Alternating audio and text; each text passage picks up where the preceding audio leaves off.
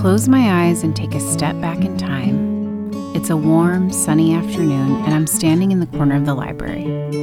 I can see the sage, ochre, and amethyst-colored hills outside the tall windows.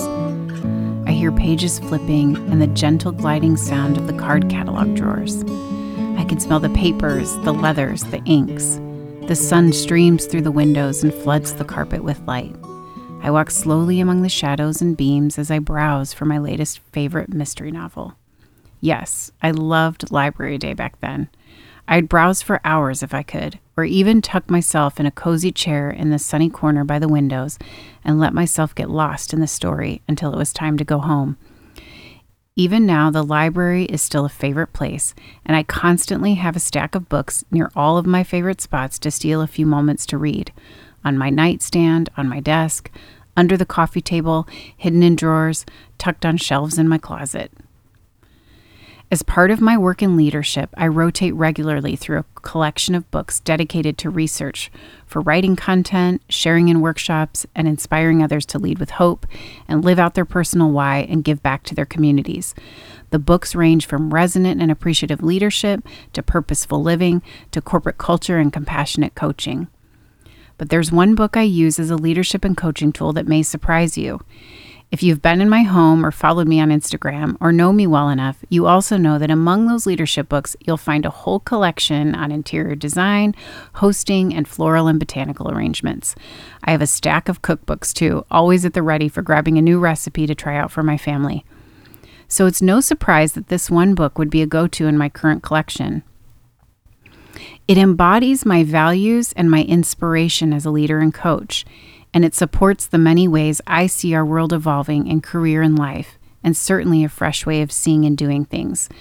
It's wabi-sabi welcome, and it's all about learning to embrace the imperfect and entertain with thoughtfulness and ease. Insert host or gather or serve in place of entertain, and you have a way to lead meetings, host gatherings, and support others that feels comfortable, welcoming, and personal. As one of my values, I believe we must embody the idea of creating a welcoming atmosphere. Remind ourselves that we're all together, in a family, on a team, as an organization. And no matter where or when, we're not really trying to impress our guests or achieve perfection.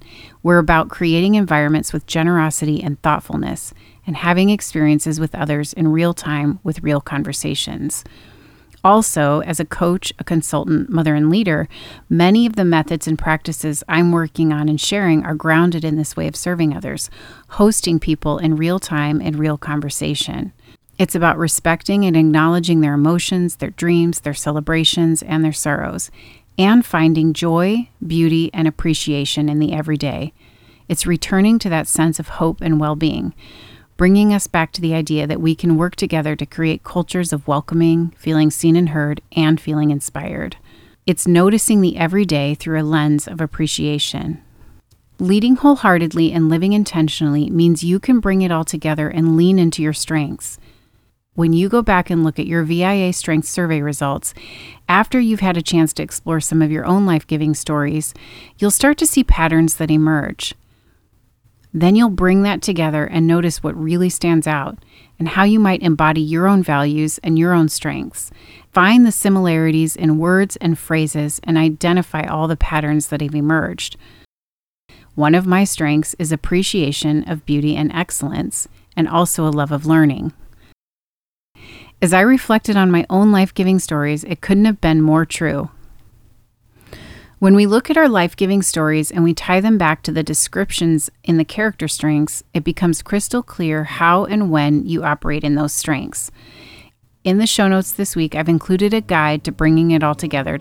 This week, it's all about connecting the dots, noticing your gifts, and seeing the emerging patterns and how you operate in them. Stay with me for the next few weeks as we continue to share.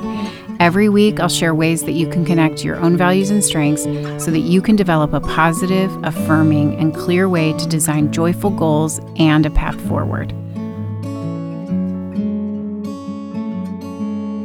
It couldn't have been more tree. It couldn't have been more tree.